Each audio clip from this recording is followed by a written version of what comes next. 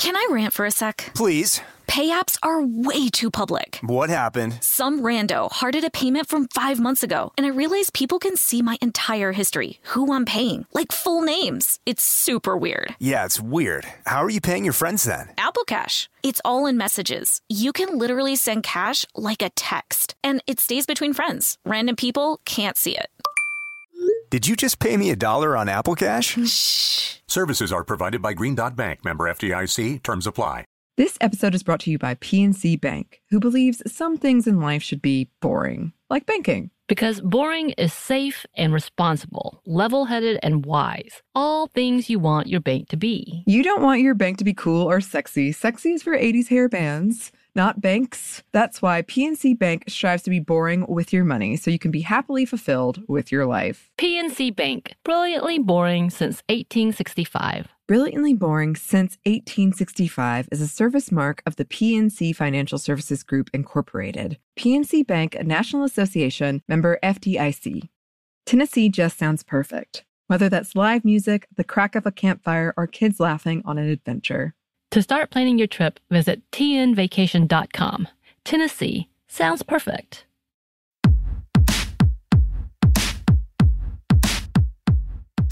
Hey, this is Annie. And Samantha. And welcome to Stuff I Never Told You, production of iHeartRadio.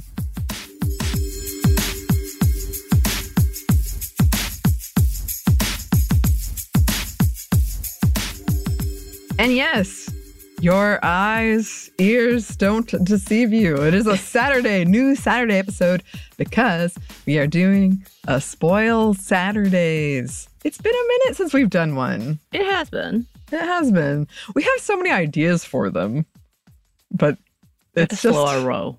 yeah. But we do have so many ideas for them. But as I hinted at in our recent classic about Scream 5 that we brought back, today we are talking about Scream 6, now in New York. Like I say, every horror movie franchise has to have the New York movie. They're usually pretty bad, but this is a pretty good movie. So yes, there will be spoilers for that because it came out in 2023, early 2023. I saw it in theaters. I took a picture next to a huge ghost face. That's when Samantha sent me the creepy voicemail. Perfect. Yes. And I have one of those cups. It has ghost face on it. And then it has like a little ghost face figurine. So every time you take a sip, there it is. As I mentioned, I had a really good time rewatching this. I thought I was nervous because, like I said, I have this thing where I get nervous about engaging with things I really like sometimes. And I think there's a lot of reasons for that. But I had a really fun time rewatching this. I rewatched it twice for this. It was great. You can see our past episodes on Scream 5. We did a whole episode on that one. Scream Queens, where it was kind of a Trojan horse for me to talk about Sidney Prescott. And then the recent episode we did with Bridget about Scream and technology, which is kind of what inspired this. And then the episode I did with Lauren back when I was sort of co-hostlessness. That's not right. I didn't have a co-host. Without a co-host. Without a co-host. You could just say you were missing me. I was waiting for Samantha. There you go.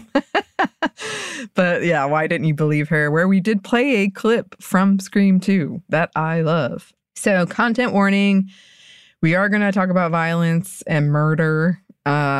These are slasher films, so that's what we're going to be discussing a bit. I did find it funny that Amazon lists this movie as erotic. That was one of the 3 genres it put it in. I was like, what? Also, if you haven't listened to the one in Scream 5, look, I know I make everything about Star Wars, but the creators and even some of the actors were very clear that Scream 5 was about the fan backlash to The Last Jedi. And this one is a continuation of that movie. And I was rewatching it, and they mentioned the holiday special, Samantha. There's a part where the killer from the last one, Richie, is on a screen, and he's just talking about, the Stab movies, which are kind of the meta version of the Scream movies within the Scream movies. And he's like, well, I didn't see the holiday special. I heard how bad it was and all this stuff. And I was like, ah! But it was a good ah. I'm very excited. I'm very excited. I'm trying to keep a cool head. Just trying. Okay. Well, let's talk about the plot. Scream 6 is a 2023 American slasher movie directed by Matt Bettinelli-Olpin and Tyler Gillett, written by James Vanderbilt and Guy Busick. That picks up, where Scream 5 left off. I think it's a year later. It stars Melissa Barrera, Jenna Ortega, Jasmine Savoy Brown, Mason Gooding, a return from Hayden Panettiere, as hinted at in the 5th one. Courtney Cox with cameos by Samara Weaving and Anthony Revolori. But there was somebody else that you told me, you were like, oh, he's a boomer now. I can't believe it. Who was that, Samantha? Dermot Mulroney. I was talking about the fact that, which, by the way, I can't believe you didn't put him on the list. I know. What the hell?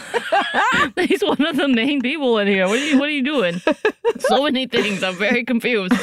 But yeah, he was like a heartthrob, I guess, at my young age. So he played in many of different movies as the main male lead. And he was the the first time I ever saw him was in Julia Roberts' My Best Friend's Wedding, which is huge. And he was very iconic in My Best Friend's Wedding. And so growing up, he was just that dude that you were like, oh yeah, he's very like good looking, but normal good looking. He's kind of what I would imagine what we call dad bod type of conversation, where he's not a beyond handsome. He's not like Brad Pitt level of looks, but he's still endearing, and he becomes the male lead because of that level. So to see him in this character was quite interesting. To see him as the father character, so the boomer older character, hurt my feelings. Oh, There's been a no. lot that has hurt my feelings as of late.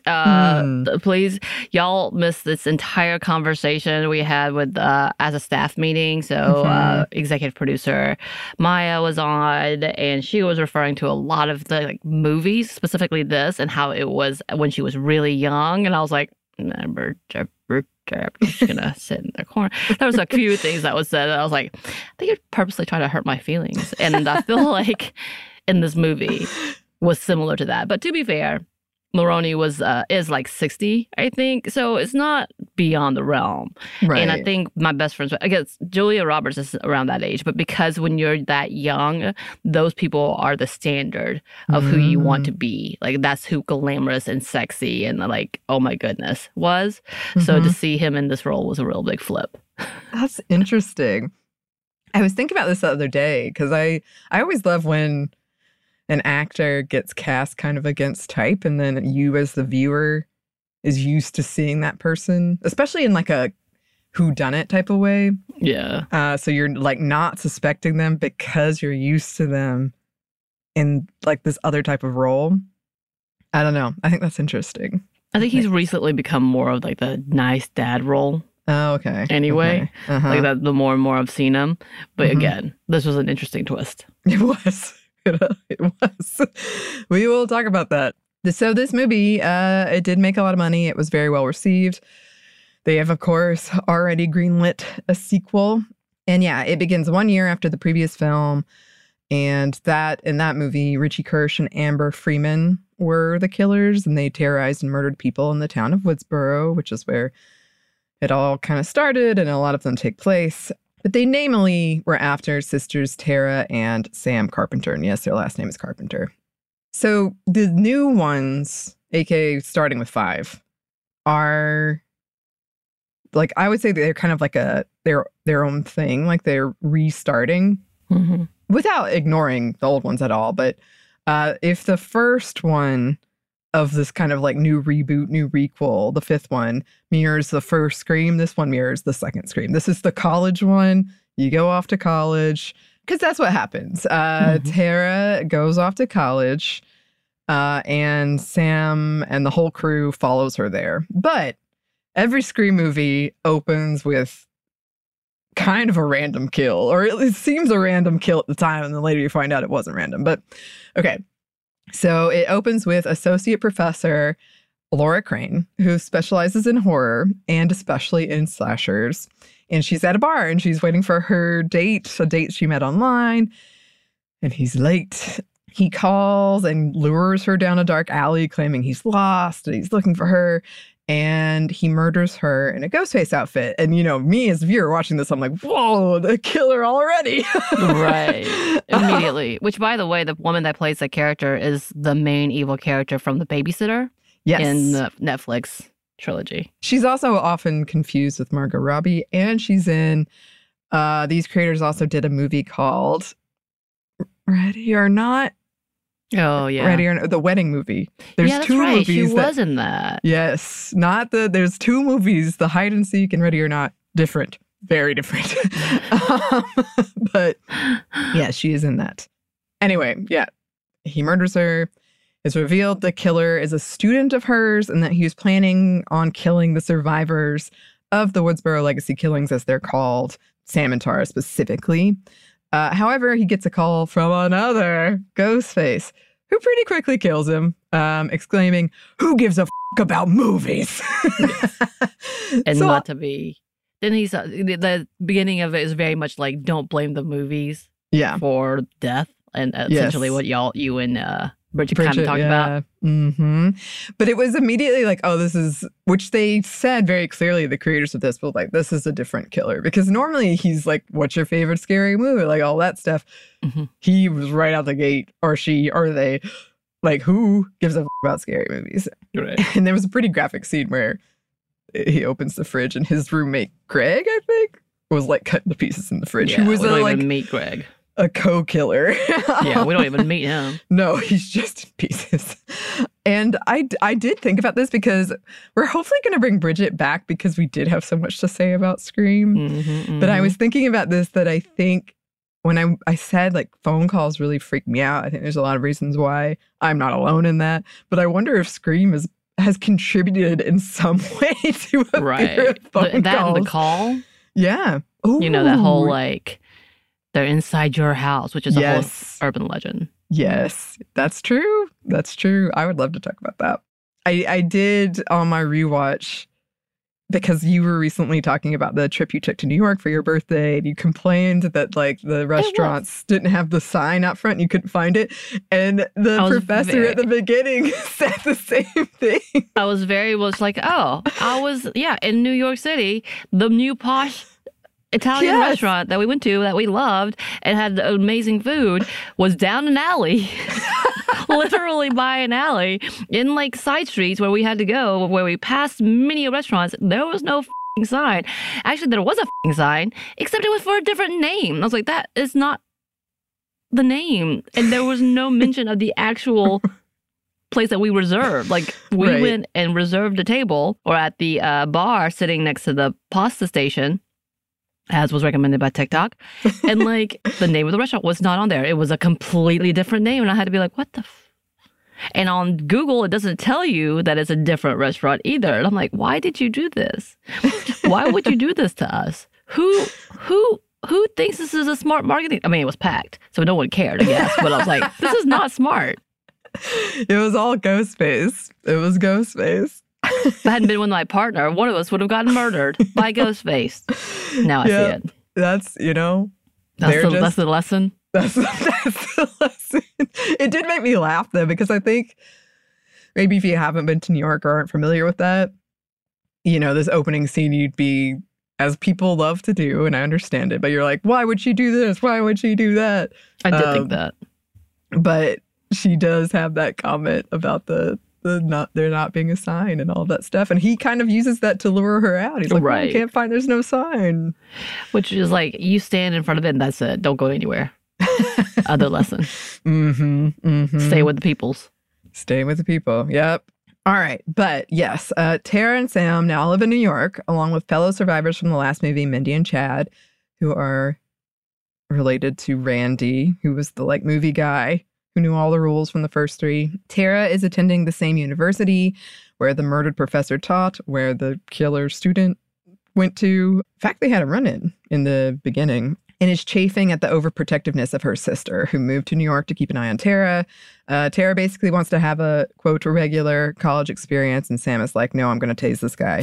We are also introduced to roommate Quinn, Chad's roommate Ethan, Mindy's girlfriend Annika, Quinn's father, Detective Bailey, this Dermot guy.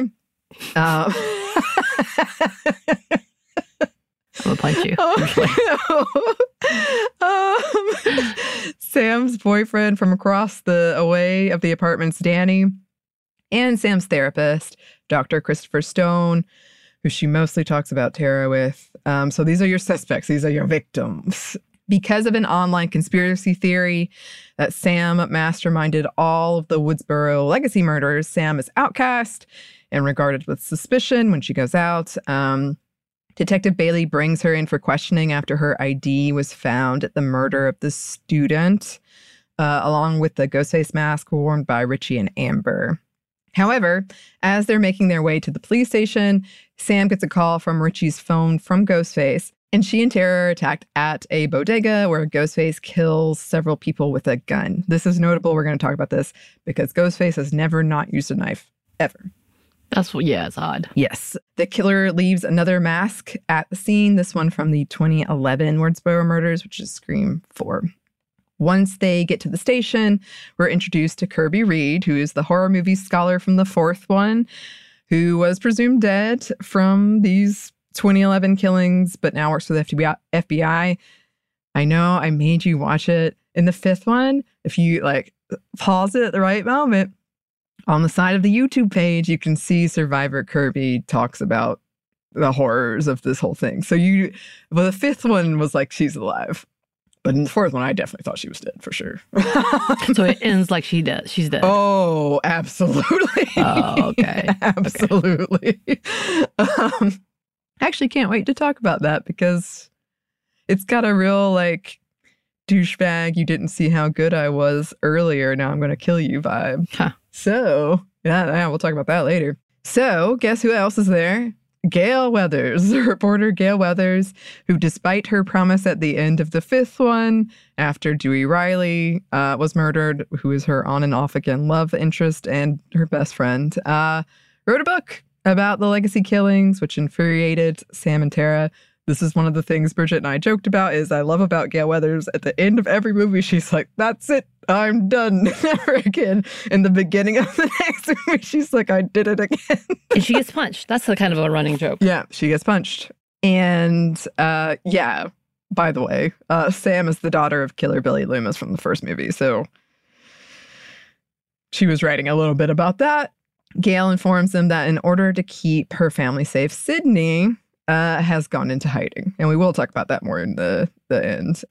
Sam's therapist is murdered by Ghostface, and the murderer steals her file while weaving the Ghostface mask from the Hollywood killings, Scream 3. This brings us to the laying out of the rules scene, which they have in every movie, where Mindy explains that they are in a franchise. And one of the big rules is anyone can die and the franchise can go on. Luke Skywalker, R.I.P. Dewey Riley, R.I.P.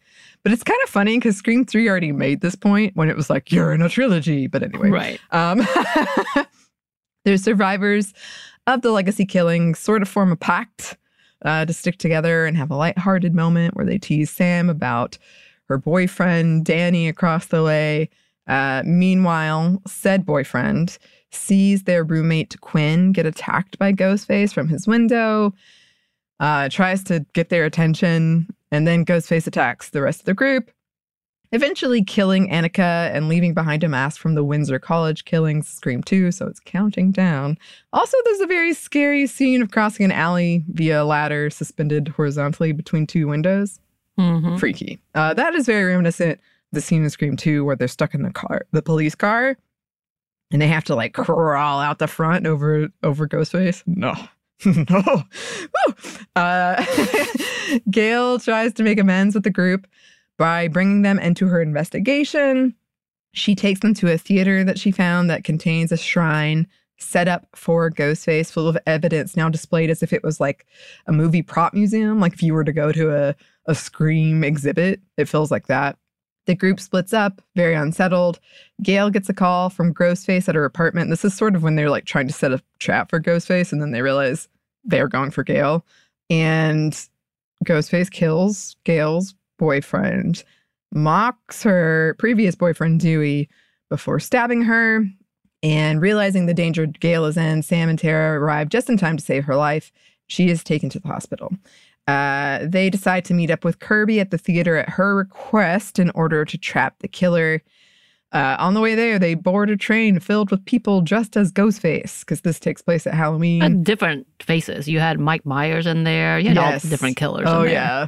I wondered if they got permission for that. Oh, they must have. They must have, right? Like, that must have cost some money, though. It was a creepy scene. And one of them stabs Mindy, who, like, missed the first train, was on a separate train. When they get to the theater, Sam is confronted with a hallucination of her father, Billy Loomis, which was a thing that happened a lot in the fifth one. And he's basically like, if you want to save your sister, you need to embrace your inner murderer. Like, we gotta get a move on this. Yes. Sam then realizes that they are locked in the theater. All of a sudden, there are two Ghostfaces, and they attack Chad. Both Kirby and Detective Bailey, whose first name is Wayne, shows up. They both show up. Their guns are drawn. Wayne claims that Kirby is the killer, that she never was sent here by the FBI, that she is obsessed and mentally disturbed after what happened to her. But then he shoots her and reveals he is a third Ghostface, which is a first in the franchise. 3 killers. They had to do it. They had to do it. And he's also the Ghostface in charge, because the other two are his children.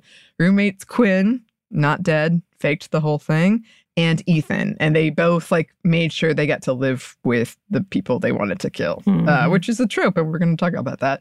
And also, guess what? They're Richie's family, and they want revenge. Surprise. Surprise, surprise. A lot of surprises. At least it wasn't the mother. That's true. Also, we're going to talk about that, yes. To that end, they were the ones online spreading conspiracies and disparaging Sam. They want to pin the blame on her for all of the killings, basically exonerating Richie. Sam and Tara fight back, and Tara kills Quinn, stabs Ethan, while Sam puts on the Ghostface mask from the original Woodsboro killings, the one her father wore in the first Scream, and calls Wayne using the vocoder to taunt him, which is something else that happens in the first Scream, and then kills him. Ethan makes another attack, but Kirby kills him with the TV that killed Stu Macher in the first one. Sam promises to let Tara be more independent.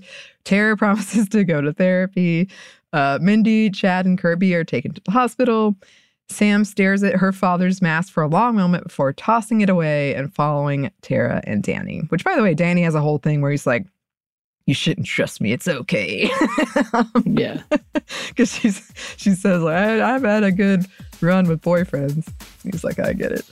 Which we are going to talk about too. But yeah, that's the plot. Can I rant for a sec? Please. Pay apps are way too public. What happened? Some rando hearted a payment from 5 months ago, and I realized people can see my entire history, who I'm paying, like full names. It's super weird. Yeah, it's weird. How are you paying your friends then? Apple Cash. It's all in messages. You can literally send cash like a text, and it stays between friends. Random people can't see it. Did you just pay me $1 on Apple Cash? Shh. Services are provided by Green Dot Bank, member FDIC. Terms apply.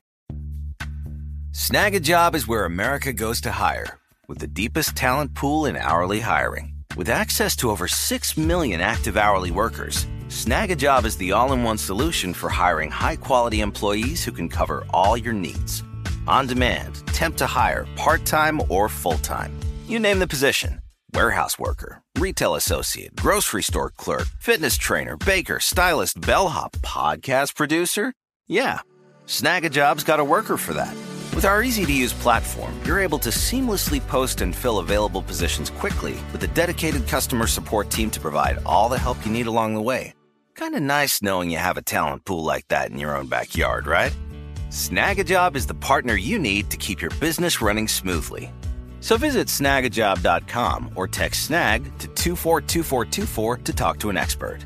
Snagajob.com, where America goes to hire.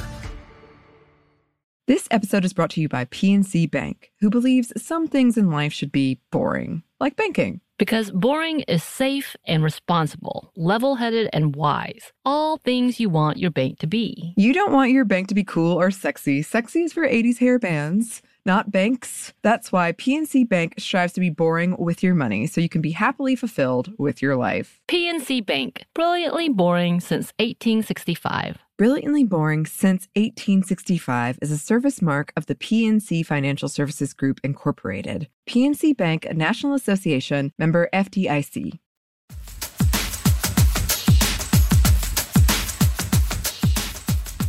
That does bring us to the themes. One of the big ones in this is definitely like sisterhood and overprotectiveness, or I guess you could argue legitimate protectiveness. Right. I don't think none of this is overprotective, especially if they're being like online harassed. Mm-hmm. That's a little different. It is. It is. And I think it's interesting that it totally makes sense that Tara is like, no, I want to have this whole college experience. I want to be normal. But the fact is they did go through this and they are being harassed online. And Sam does have a real concern and trauma around that and keeping her safe and keeping her alive. So it's like it makes sense. And then you do have the scene at the end where Sam's like holding Tara and she's about to fall and the killers are coming from all the sides and Tara's like, let me go, I can do this. And Sam lets her go. And Tara did, to her credit, she killed that one person and then almost the other guy. I mean, it feels weird to be like, yeah, you killed them. But in a movie like this. That's the point. Yeah. I do like in the beginning, because Tara is drunk at a college party, a Halloween college party, and is like, I want to go with this guy. And I like that all of her friends are like, no, you really shouldn't. Annika's like, no, this guy's no good for you. And that's when Sam comes in and tases him. Immediately. Yeah, she's like, I'm so sorry, but I'm just going to tase you in the balls. Yeah. Gotta get it done. Yeah, but it is a nice thread throughout that they are friends. They call themselves the Core Four, jokingly, and then kind of seriously, that they're a team. They talk about being like a found family and surviving and bonding through this like trauma and the Woodsboro legacy. I really appreciated the camaraderie between Mindy and Kirby, who are your like horror movies aficionados. They have like a whole scene where they're like quizzing each other, and I really like that scene. But it is true that I would never put myself on the same level as this, but I'm very protective of my brothers, but especially my younger brother. Especially when I was younger, I've kind of like eased back. But it is hard when you're like the line between, am I doing too much? Like, is this more for me and less for them? Like all of those things. So that made me think about that. There's certainly the theme of trauma in a lot of ways, including the sisters and their relationship, but also the ex-boyfriend, which is a plot in the second Scream, where Sydney has this boyfriend, but she keeps her boyfriend was the killer in the first one. So she just has a understandable concern that maybe it's the boyfriend in this one. And I feel like even Dewey says, he's a cop, and he's like, look at the boyfriend. And she has that conversation. Sam has that conversation with her boyfriend in this one because her ex was the killer, one of the killers previously. And he is just like, well, don't trust me until this is over. Let's figure this out.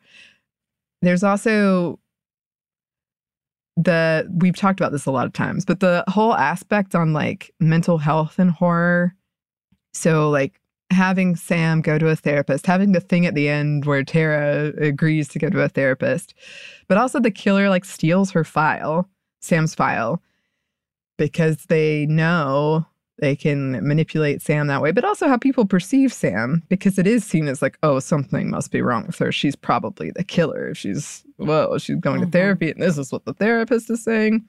But then also on top of that, there's the whole thing with Kirby, which I'm glad they actually turned, because at first I was like, oh no. When they're like, she's crazy, she's the killer, she's obsessed and traumatized. I was like, oh. But they kind of like weaponized it because they knew people would believe it. And then it turned out it wasn't true. Right. And I'm glad that it turned out it wasn't true, because we do see that trope all of the time. Mm-hmm. So I really liked that, because that's what Scream does. That's what all these movies are about, is like taking a trope and then being like, let's flip that. So yeah, a lot of times it would be her, but it wasn't. And I'm glad. And then just the kind of there's a through line throughout with Sydney and then now with Sam of this idea, like, you're going to crack and then kill people. And they're both kind of consistently either gaslit or being told they're paranoid, even though I would again argue have reason to be a little paranoid. They have PTSD and they're just gonna snap. That, oh, all this trauma with your boyfriend, it means you can't function. So I feel like there's a constant thing with that, of the dismissing of their trauma or using it to be like, oh, you're the killer. You're definitely like, I mean, a lot of our true crime shows like Snapped have titles like that in there. Like, you're just gonna one day snap. And that was a big theory, because that's never been done so far, is that one of the main characters that you're like on board with turns out to be the killer. But they do play with that in this one, and in a couple of them. So you have like Sam becoming the killer, like wearing the mask, using the voice. Again, I know, but we talked about this in the fifth one, where the whole Star Wars thing where Rey is a Palpatine metaphor, which at the end of the fifth one, she's like, oh, you want a killer? I'll give you a killer. Sydney did the whole thing, but she wasn't the whole, her father wasn't a killer. Her parents weren't killers. But that kind of the final girl of the victim as the victim versus a final girl of the killer. So it's like Sydney is kind of the first, where she doesn't have this family thing looming over her. And then you've got Sam, whose father was the original killer. And so she's a kind of different final girl. It's really interesting dichotomy. Yeah, and then there's something to say about sort of the cycle of abuse here and the mask that her father wore when she puts that on. But again, she doesn't become the killer at the end. She looks at the mask and puts it away, and chooses to go forth with her sister and her boyfriend. But it is sort of suggestive of that idea that it's only a matter of time before she becomes her father, and or it's just like hanging over her. And as you said, the blame the family trope is in here. But notably, there is no mother. It is everyone, presumably, but the mother. But the mother. Yes, which I thought was interesting. It's also interesting to hear Sam describe killing Richie, because I feel like most of the time that would have been painted, in these movies specifically, would have been painted as just self-defense, because he was trying to kill her. He had killed a lot of people. Mm-hmm. But because of who her father is, it's seen as more like evidence. Like, she's also a killer. And that that whole idea of like, come to the dark side, become a serial killer to save your sister. Again, look, I can't help it. There's Star Wars everywhere. Another thing I thought was interesting was the fact that the opening scene, when the professor is killed, the killer is kind of like, and you think you know horror, like, and you think you came down this dark alley and you did this. And we briefly talked about that in the episode we did with Bridget, but it is interesting as someone who does this, as someone who like, I love to dissect horror. But I think there is a whole thing to be said about like knowing the tropes, but not knowing you're in a horror movie, I guess. Like, I don't know. Like, right. I like that they commented on that, though, that they commented on kind of how a lot of people are dissecting these horror movies, and these movies lend themselves to that because they're so meta about horror movies. Also, something that was on my mind that we didn't get to talk about when Bridget was on, but I would love to come back, because we were sort of talking about like the media and how that maybe inspires killers or make people more violent. Those conversations we've all heard. And Bridget was making the point, like, when these movies were coming out, news media, like all day news media, was really becoming a thing. And they didn't receive the same rating, like Y7 or PG or whatever it would be, that media did. So that they were kind of escaping the system while blaming the system, but doing the thing. And I do think that's interesting because so many of these movies have copycat killers. And we've talked about, well, we haven't talked about, but in our like media, in our society, we've talked about, like, there's a whole conversation of never saying a mass shooter's name, or like never, because it'll inspire other people. And that's a bigger conversation than this. But I do think that's interesting that a lot of times it's not the movies, it's the people who are copycat killers that saw it on the news. And then how often so many of these killers and throughout these movies are killing over things like killing over grades, because it's kind of implied that the professor in the beginning was in part killed because the guy didn't get a good grade on something, which is real sad and awful. But then he's mad at her because he's like, you don't listen to your own, you don't know the tropes, or you're ignoring them to come down this alleyway. And he talks about how she feels like an animal and like meat, and then the real Ghostface calls and it's like, how does it feel before he kills him? And then this whole idea that they had to finish Ritchie's film, The Killers in this movie, but make it seem like he was not the killer and or was not to blame. Of course, Gail, we talked about her, the complex nature of her and her relationship with her friends, who are very much involved in a very like true crime type case. And then her as someone who wants to make money off the true crime type case. She even has a quote, "It's all about true crime limited series these days," which made me laugh. She does use her book to fight off Ghostface, which I thought was funny. Yeah. Okay. And Ghostface makes a comment of like, who do you think will make money off of your death?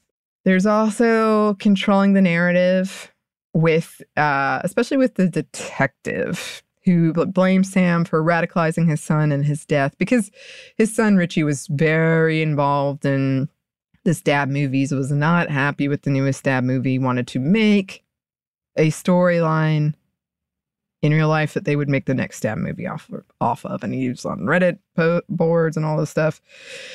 So, not really her fault at all, but that's what the detective said. But that was one of the things throughout. Is she's like, how are they getting this evidence? How are they getting this evidence? The Ghostface mask. And he's a detective and he had access to it, so he could kind of control that. The trope of the roommate, that is a huge horror movie trope. Oh, the roommate. Always look out. The whole idea of assassinating the character is a big topic in a lot of these, where they did purposely go online, basically start a campaign to say, no, it was her, it was Sam all along. Like I said earlier, this was supposed to be, it was like this one's different. The 3 murderers thing, completely new. I'm still perplexed at how he was going to explain his daughter was alive the detective. The thing, the gun, I think, was supposed to be kind of a hint that it was a cop, but I don't know. Being not a fan of Ghostface, I think in the very first scene, you're supposed to be like, okay, this is not, because a lot of times it does turn out to be somebody who in some way respects Ghostface, but this was not that. Kind of leaning into the trope of the good cop, that he was like the good guy, and he really wanted to get to the bottom of this because what happened to his daughter. Then you get to see the evolution of the mask, all of the different masks, and how they get more and more worn and torn and dirtied. Interesting.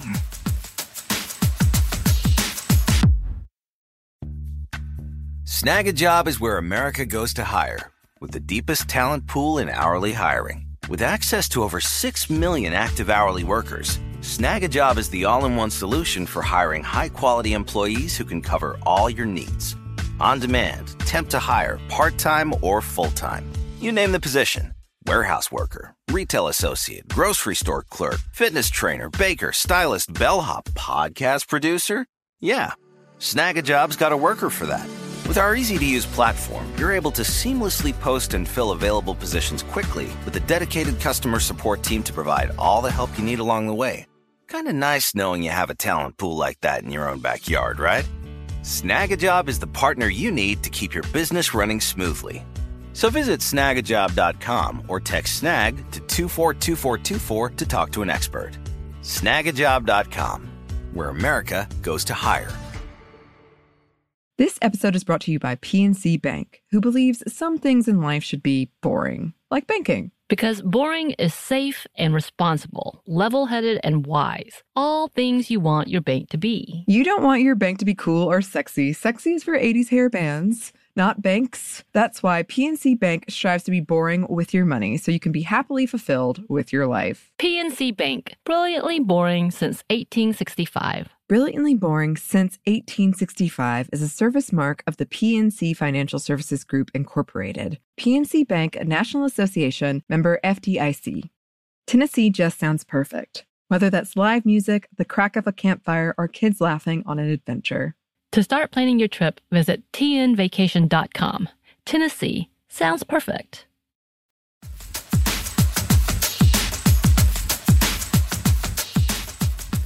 So this brings us to kind of the elephant in the room. Sidney Prescott was not in it. And they did try to explain it as like she's taking care of herself. She deserves a happy ending, which I've talked about. Like, I do feel that. I'm like, stay away, Sidney. You've been through enough. But the fact she's not in there, you're like, oh, wait, something's missing. But okay, yes. This was the first Scream movie not to feature Neve Campbell, Sidney Prescott, and it was due to a pay dispute. And Campbell said the offer was insulting. Here is a quote from Newsweek. I felt the offer that was presented to me did not equate to the value I brought to the franchise. It's been a very difficult decision to move on. To all my Scream fans, I love you. You've always been so incredibly supportive to me. I'm forever grateful to you and what this franchise has given me over the past 25 years. I honestly don't believe that if I were a man and had done 5 installments of a huge blockbuster franchise over 25 years, that the number that I was offered would be the number that would be offered to a man.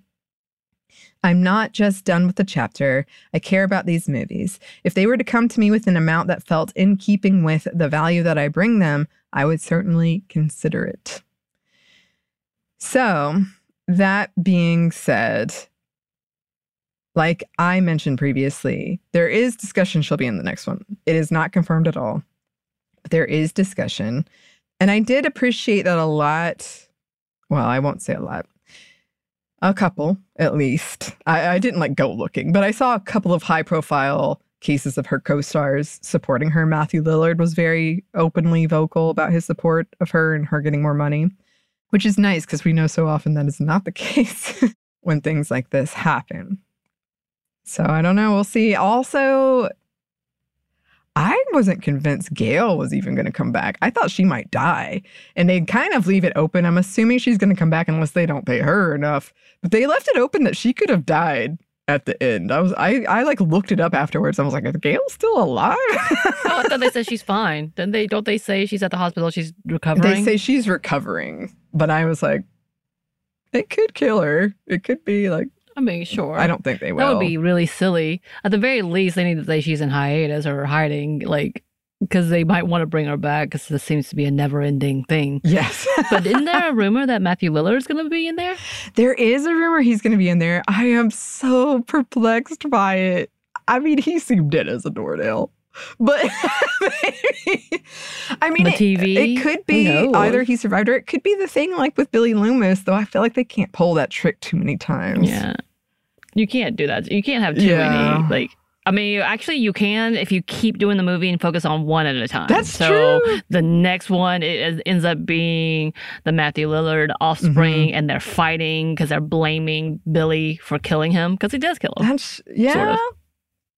Interesting. Yeah, that could be. There you go. I just solved it. Spoiler. I knew you were involved in the writing of that film. That's true. Also, there is something that they're trying to do at the end of this one where they are also implying, because it's been mostly, oh, Sam could be a killer. Now it's like, oh, Tara could be a killer. Right. Well, Tara was like the one encouraging her to kill him. Like at first she's like, I'm going to be human. I'm not better than this. And you see the look on Tara's face where it's like, yeah. And then it switches to what? What are you doing? Yeah. To finish him, essentially. Yeah. So it's like, it's sort of a strange, because she's not directly related to Billy Loomis. I'm not even sure that matters that much. But she's the one that's like, leaning into it. There's this whole thing, and it's not just Scream, but like the old narrative that a psychopath or sociopath is passed down / hereditary, and it's still being used everywhere, except there's no proof at all anywhere saying that that's the case. Mental health, sure, but that doesn't mean sociopathic serial killer. Like, that's a whole different conversation. We know that sociopaths can also be CEOs and politicians oftentimes. But like this narrative that just keeps perpetuating that it has been fairly debunked, essentially, keeps happening and reinforced, which I find interesting because I've seen that in a lot of K-dramas as well. But I'm like, I'm very confused, especially when it's like they're adopted. But I know that my father was a serial killer. My biological father was a serial killer. So am I. It's like, that's not how that completely goes, because environment, okay, whatever. But there's a lot of conversation in that in which we see Sam's character being that, which, by the way, every time they say Sam and Samantha, I'm just like, I'm always confused because my name is so rarely used as main characters. Like, so I'm like, what's happening? But yeah, Tara just being sick and tired of it and wanting to kill, like, I feel like she should come out as being the vengeful killer. She's just tired of all men and just takes them all out. I mean, she was giving off that vibe at the end. She was definitely giving off a vibe. Like, it's in my head, she's going to just go after Scream fans. Oh my gosh, yeah. Where people like get so obsessed and they're on Reddit about how amazing he is and attacking the family, so she just kills everybody. Here, I just made 2 movies. Gosh. Done. You did? You're welcome. Wow. You could be rolling in the dough, Samantha. And I'm giving it out for free. A lot of money. Damn it. Like, I heard like Scream producers are listening to us. Oof, that would be such a like dark, heavy load to pull off the like Tara's been radicalized by Reddit and is now killing people, but like not because she's a fan, but because she's pissed off that they're perpetuating this and making her life miserable. And then the campaign would be like, oh no.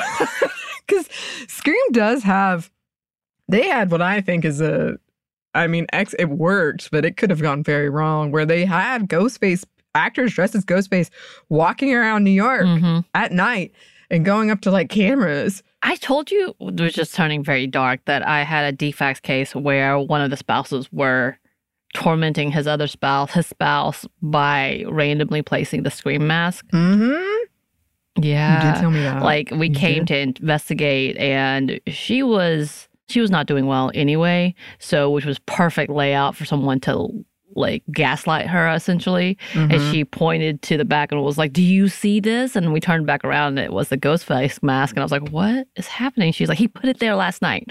And we were like, "What?" And this was before like security cameras were so accessible. Like you can get them, but it was expensive. It was for rich people. And she was going through a really ugly divorce. So I was just like, I don't know what to do with this. Yeah, that's no good. That was my era. That was 2005, 2004. Oh, right around the fourth one. Nah, that was right around the third one. The fourth one was 2011. Excuse me. I was going to say, I think it was still in the trilogy because the third one came out as big. The second one was The third one was like, ooh. Oh, I love the second one. I know you do. I love them all. But I do think that the interesting thing about Ghostface, and we did talk about this in the fifth one, and I promise I'll wrap up, even though I did skip a whole section of Star Wars comparisons. That's fine. She's happy with writing it out. I've done enough. I don't need to do it anymore. There is an interesting thing about Ghostface in that he, she, they is not the same killer. It's not like Michael Myers somehow got resurrected like every movie somehow. It is a different killer every time. That could be an interesting, oh no. But it's a different killer every time. But they wear the mask and it's like they are Ghostface.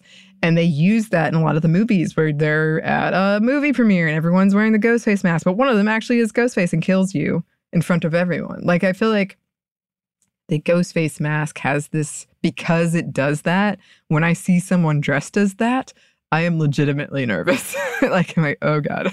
Where were we recently? And you're like, Ghostface. Oh, there was a bunch of them at Dragon Con. There was a bunch of them. That's what it was. Yeah.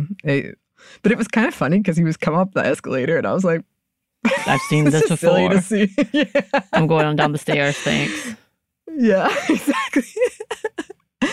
Well, I have had a blast. I've had so much fun. I do recommend this movie. If you're in any way interested in slashers and horror and dissecting horror, I recommend it.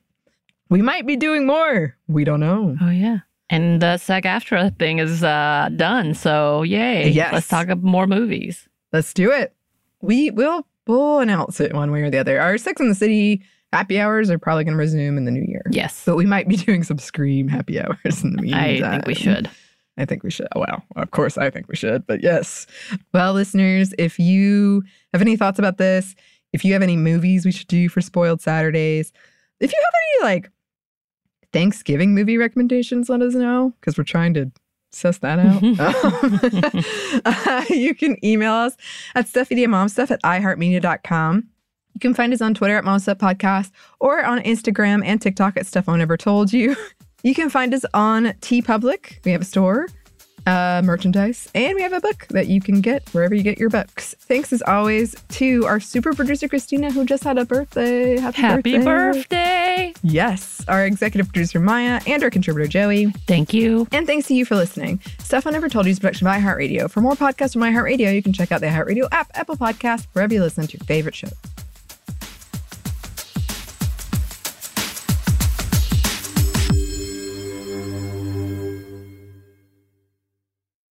This episode is brought to you by PNC Bank, who believes some things in life should be boring, like banking. Because boring is safe and responsible, level-headed and wise. All things you want your bank to be. You don't want your bank to be cool or sexy. Sexy is for 80s hair bands, not banks. That's why PNC Bank strives to be boring with your money so you can be happily fulfilled with your life. PNC Bank, brilliantly boring since 1865. Brilliantly Boring Since 1865 is a service mark of the PNC Financial Services Group, Incorporated. PNC Bank, a National Association, member FDIC. The state of Tennessee is one of the few places where the sounds are just as breathtaking as the sights. Whether that's live music at a historic music venue, the crack of an open fire at a campsite in the wilderness, or hearing kids laughing as they explore what's right around the bend, Tennessee just sounds perfect. Start planning your trip at tnvacation.com. Tennessee sounds perfect. Top Thrill 2 is like no other course. 2 420-foot vertical speedways, 3 launches. All right, let's talk strategy. Copy that, driver. Go for maximum acceleration off the start. Roger that. You've got a short straightaway to push from 0 to 74 on the first vertical speedway. And what about the rollback? Rollback will set you up for an explosive reverse climb 420 feet in the sky so you reach 0 G's in total weightlessness. 420 feet of straight-up speed. Let's get it. Top Thrill 2, the world's tallest and fastest triple-launch strata coaster. Get your tickets at cedarpoint.com.